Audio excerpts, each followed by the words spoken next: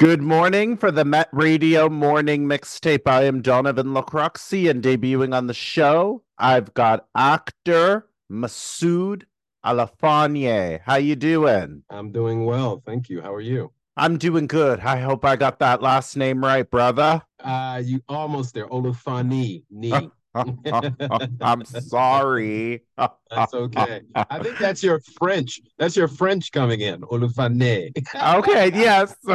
All right, all right, all right. Well, you know what, listeners? He set the record straight. Listen, you are an actor, right? You are a Yeah. writer. We were debating offline about producer. I still think you're a producer, but you say no. You had one credit. You know what I'm saying, brother? You want to set that record straight with the listeners? Well, I mean, I'm a producer on the podcast I do, which is called Undaunted. So, and that's it's a professional podcast in the virtual sphere. When I say I have one production credit, that's what I mean. I would imagine that someone would argue that some of my performance work as an artist, which engages some acting as well as some visual work. I've also done some production there, but I mean, I would not describe myself as a producer per se. I think I'm more a performer first, visual artist, and I do some other things as well. But that's just the Uh, way I would frame it. People might have all a right. different idea. All right, writer too, right? Because you thought, I okay, am.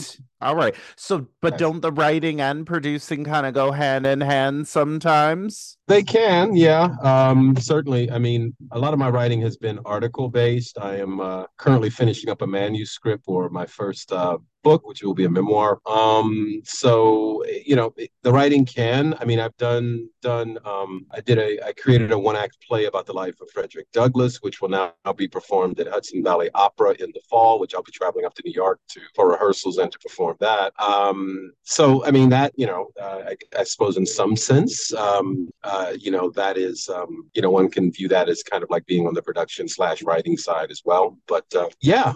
So that's kind of how it is. All right. How did you get into the industry? How did you decide you wanted to go into the arts? I've been in the arts since I was 4 years old, primarily as a visual artist. That's how I was trained. I started drawing when I was 4 years old, and then I went to art school in high school and went to art school in college and graduate school. While in graduate school, well, let me back up just a little bit. In high school and grade school, I was doing like some school plays, and I enjoyed that part of it too. And then in graduate school, I answered an ad for a production of The Meeting, which is about a fictitious meeting between Dr. Martin Luther King Jr. and Malcolm X. And I got cast as Malcolm X.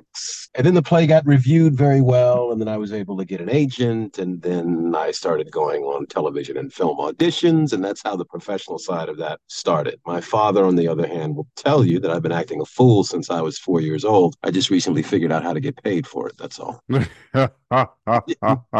Are you, what do you call, do you feel, what do you call it, you're at where you're at in your career now? Like paid comfortably? Yeah, it's amazing, but I earn a living as an artist. I have never had to work any kind of office job, thank God. I mean, I waited tables for 10 to 12 years, so I suppose I paid my dues there. But yeah, I'm fortunate. I am in a space where I am able to make what I love be at the center of my life and not live at the periphery of my life. So I'm fortunate that way. Yeah. Okay. All right. So, what projects have we been in? Because we've been in some TV shows, we've been in some movies. We seem like we've Mhm. done it all. Yeah, I mean, I enjoy acting. I enjoy performing. I enjoy the opportunity to perform. Like most actors, I think I love the stage first because the response is immediate. Television and film is its own kind of particular animal with lots of cuts and retakes and all of that sort of thing. And of course, you don't see the audience. It's just the eye of Sauron in the form of the camera that you have to interact with. But I have enjoyed my time in television and film. I enjoy my time on stage, especially. And so yeah, it's all fun, man. It's all fun. It's play for pay. So you're getting paid to kind of play around the way that you did when you were a kid. You're just doing it in a professional setting, which is still fun. It's fun to get paid for it for sure. Definitely. Okay, play for pay, meaning what Right. do you call? Were we in the quad? Were we in what TV shows were we in? Nashville? Being Mary Jane, I did oh gosh, I can't remember all of them actually, which is bad. Desperate Housewives, Wow. Devious Maids. Yeah, there's been a number of them. I can't remember them. I did Greenleaf, which was very popular for a while. Yeah, I've done a number of them. I actually can't remember them all. But So yeah, you but remember the quad. I do remember. All right. How was that? Right. So I worked with Nika Noni Rose, Broadway television and film actress who's very talented. Loved working with her. And also just a very lovely person. We did have a love scene together, which was kind of nerve-wracking to negotiate that kind of intimate setting with another actor. And we both, I think, well, my main concern in that scenario, I was nervous and I also was concerned about her well-being. But you do what you have to do, and we got through it okay. And yeah, it was a lot of fun, all in all. All right. And then after 2 seasons, the quad was cut, right? Yes, yes, yes, yes. All right. Well, I hope it Mhm. comes back. What do you think about TV shows that do come back? Oh, I mean, it's great. I mean, it's good. It's steady employment if you can get it. That's always good. Plus, residual checks are always nice. It's always nice to go to your mailbox and there's like a check in it. I love that. The surprise part of acting because you never know when those residual checks are coming. You can kind of tell what time of year, but there are also times that they pop up that you're just surprised. So that's always nice. But yeah, I mean, television shows are great as long as the character development and the writing is good and the character has an arc that feels natural and organic like life, then that's always fun to do. I don't usually take on film or television projects unless the writing is good. I really am a big writing person. So if I can't find it on the page, I'm not going to try and invent it on screen.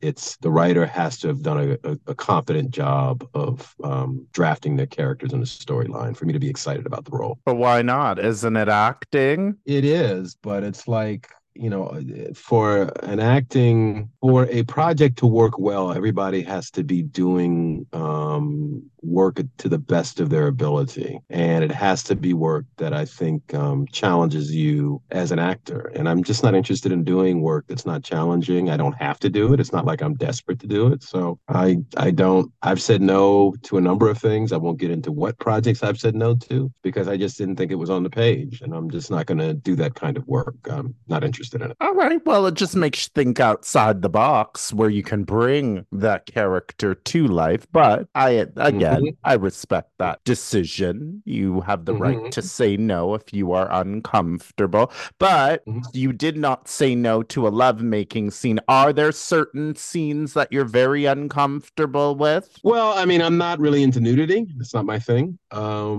I think a lot of times nudity is unnecessary to tell the story, particularly when it feels like in a project where it's just gratuitous. It's like, okay, why is this even here? It's not necessary to tell the story. You can say it in a different way that still conveys the same thing. So I'm not into like salacious nudity that is not driving a story. Of course, there are some storylines and some situations where nudity actually helps to tell a story. I'm thinking, for example, in something like Steven Spielberg's Schindler's List, when you have these scenes where members of the Jewish community are being showered down in the concentration camps. You have to show the nudity there. It's no way to tell that part of the story without. So that to me is a difference between sometimes when it's necessary and when it's not necessary. I'm just not really into films or television shows that show it when it's not necessary. So All that's right. that's my thing. Yeah. All right. And what about what do you got? What if you had to kiss another man? Would you do that? That's not my story to tell. I'm not, and I'm not saying that those stories aren't worthy of being told. Everybody has a story that needs to be told. That's just not my story to tell. I Okay. accept that, and I hope other people accept that.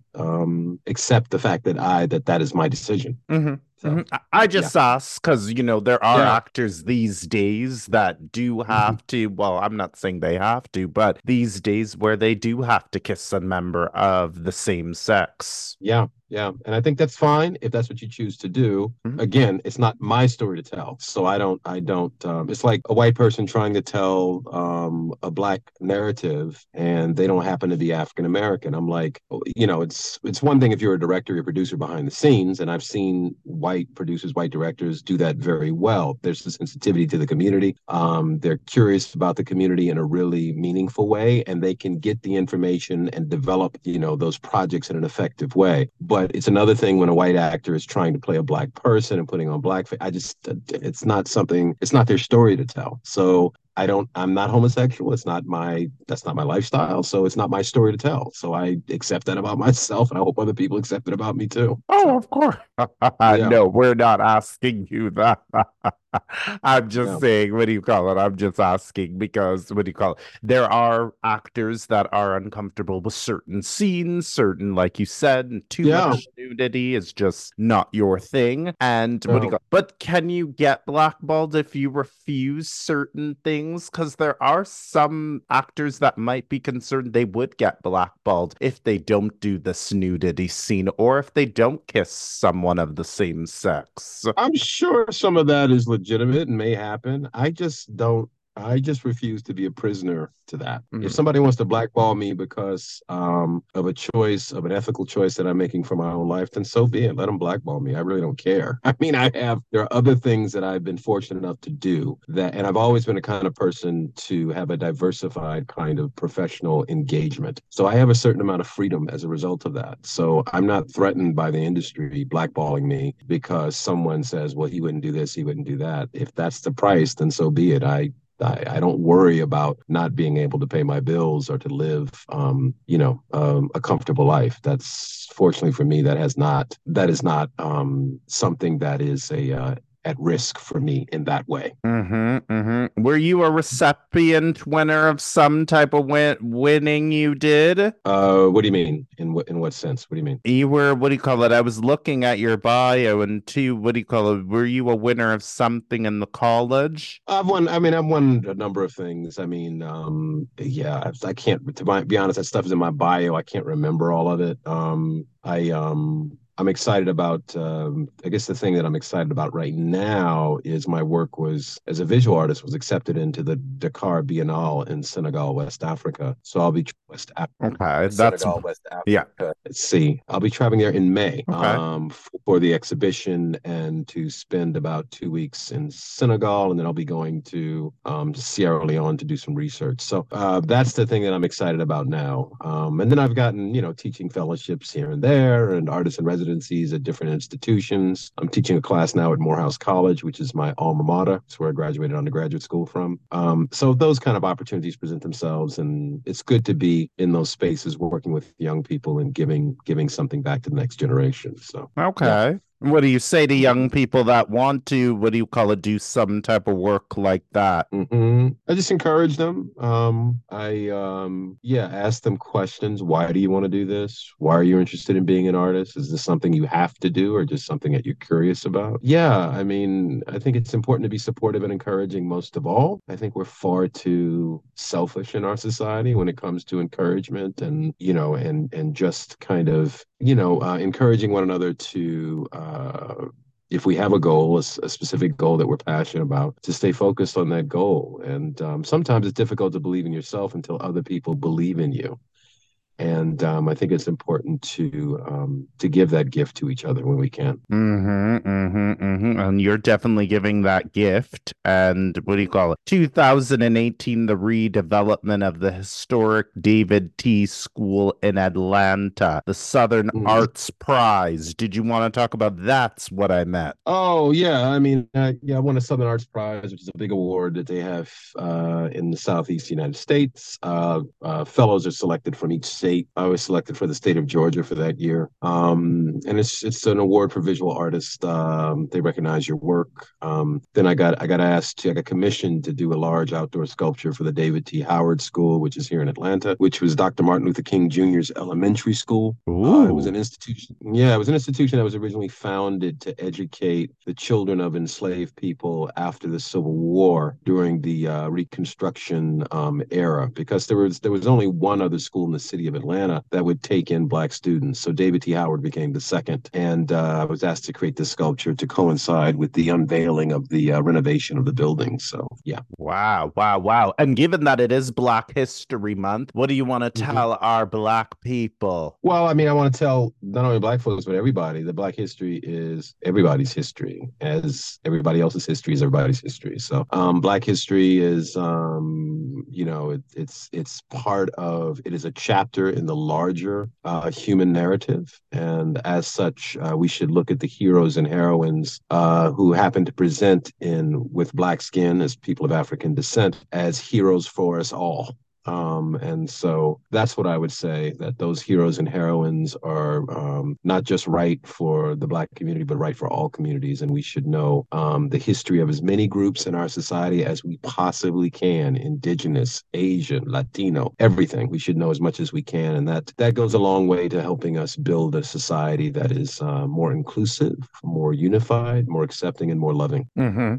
Now, what do you say to people that say, is it relevant to keep dwelling on the past history of Black people when Black people have come a long way? Well, that depends on what you mean a long way. I would say that it's important. There's a powerful symbol in West African culture called Sankofa. It's part of the pantheon of symbols known as Adinkra. Sankofa means that in order to understand your present and know where you're going, you must know your past. If we're going to chart a better history, a better future for ourselves, a more inclusive society, a society that's more just, then we have to know from whence we've come so that we can not make the same mistakes, so that we can also learn from the good things that were done and incorporate that into the future. But it gives us a better framework, a more knowledgeable, a more learned and intelligent framework from which to create and build something new that addresses our challenges and our issues today. So I think it's critical to know our past and our history, no matter how painful. It's like in a family where you have family secrets, those families suffer and they have difficulty functioning in a healthy way because there may be holding on to some terrible secrets and everybody's afraid to talk about it. And I think it's critical to be able to talk about those things in order to heal them and to coalesce around, bandaging and healing those wounds. It's critical. So, yeah. We've come along. I still think we've come a long way as Black people. I think we have come a long way. Certainly, I would not want to live in the same reality as my ancestors on both sides of my family. We are the descendants of enslaved people. I certainly would not want to live that way. But I also certainly think we still have a long way to go. And as I hold those two realities, that's the challenge, isn't it? To hold those two realities. On the one hand, acknowledging the progress we've made, and then also recognizing the distance that we have yet to go. So I try to do both of those things at the same time. I don't think they're incompatible. I actually think they are fundamentally compatible and intrinsically bound one with the other. Now, Martin Luther King's son had passed away a few weeks ago. What were your thoughts of him? Because given that the school, what do you call it, is in Atlanta, what was your thoughts of Martin Luther King's son? I just felt bad for the family. I mean, they've suffered a lot. I know his sister Bernice. She's a sweet woman. I was in Atlanta when Coretta Scott King passed away and saw the outpouring of love and support that the community, really expressed for the King family. And so, with him passing, with Dexter passing, it's just another blow for a family that has seen so much suffering. After Martin died, I mean, his mother was shot to death in church playing the piano, playing the organ. And then his eldest sister, Bernice's big sister, Yolanda, she died about 20 years ago, and now her younger brother has just passed. So it's just a lot of suffering that a family has had to endure, and I just wish them well. Now, what's your message? What do you want to tell listeners about your projects or awards or stuff in the community about philanthropy work or etc.? What do you want to tell them? I want to encourage everybody to find a way to serve and serve in whatever capacity or way that is. Find an opportunity to use your gifts and your talents to make that little segment of the world, which is your community, a better place. And if we can all focus on doing that, we will be amazed at how transformative our impact can be in society and the world at large. Now, did you want to shout out the Hambridge Center for Arts and Science? Oh, just shout out to Cambridge. It's a great place. I had an opportunity to spend a residency there, the wonderful place. And shout out to all the organizations that have supported me over the years, the people, and shout out to the Baha'i community. I'm a member of the Baha'i community as well. So shout out to Baha'is all over the world and to my larger human family. We're one human family, no matter what color, what shape or size we come into. We all come from one source, from the same place. So that's my encouragement. That's my final word, and that's all I have to say. Well, the Undaunted podcast, what do you want to tell listeners that haven't listened to the Undaunted podcast? It's a great podcast. It's available on YouTube. It features social change makers, people who are working in the space to make society a better place, whether they're doing it in racial justice, through gender justice, through the environmental justice, social economic justice. It's people who are really being creative and using their talents to make a contribution to society and make the world a better place. Yeah, I love being a part of that podcast. It's great. All right. Do you think it'll, what do you call it, get a season two, or how many episodes are you in? We're in second season now, so third season would be coming up next summer. Okay. So, all right. yeah. You can invite me on if you want. All right, we'll talk about that. I don't know what I would say, but I mean, I haven't done much philanthropy work, so maybe. But in the community for Met Radio, if you want to talk to me about that on season 3, you can. All right. Then we'll work something out. We'll work something out. All right. Did you want to throw out your social media platforms and your website just in case listeners want to get to know you? You can find me on Instagram at Oulfani, which is my last name, at Oulfani.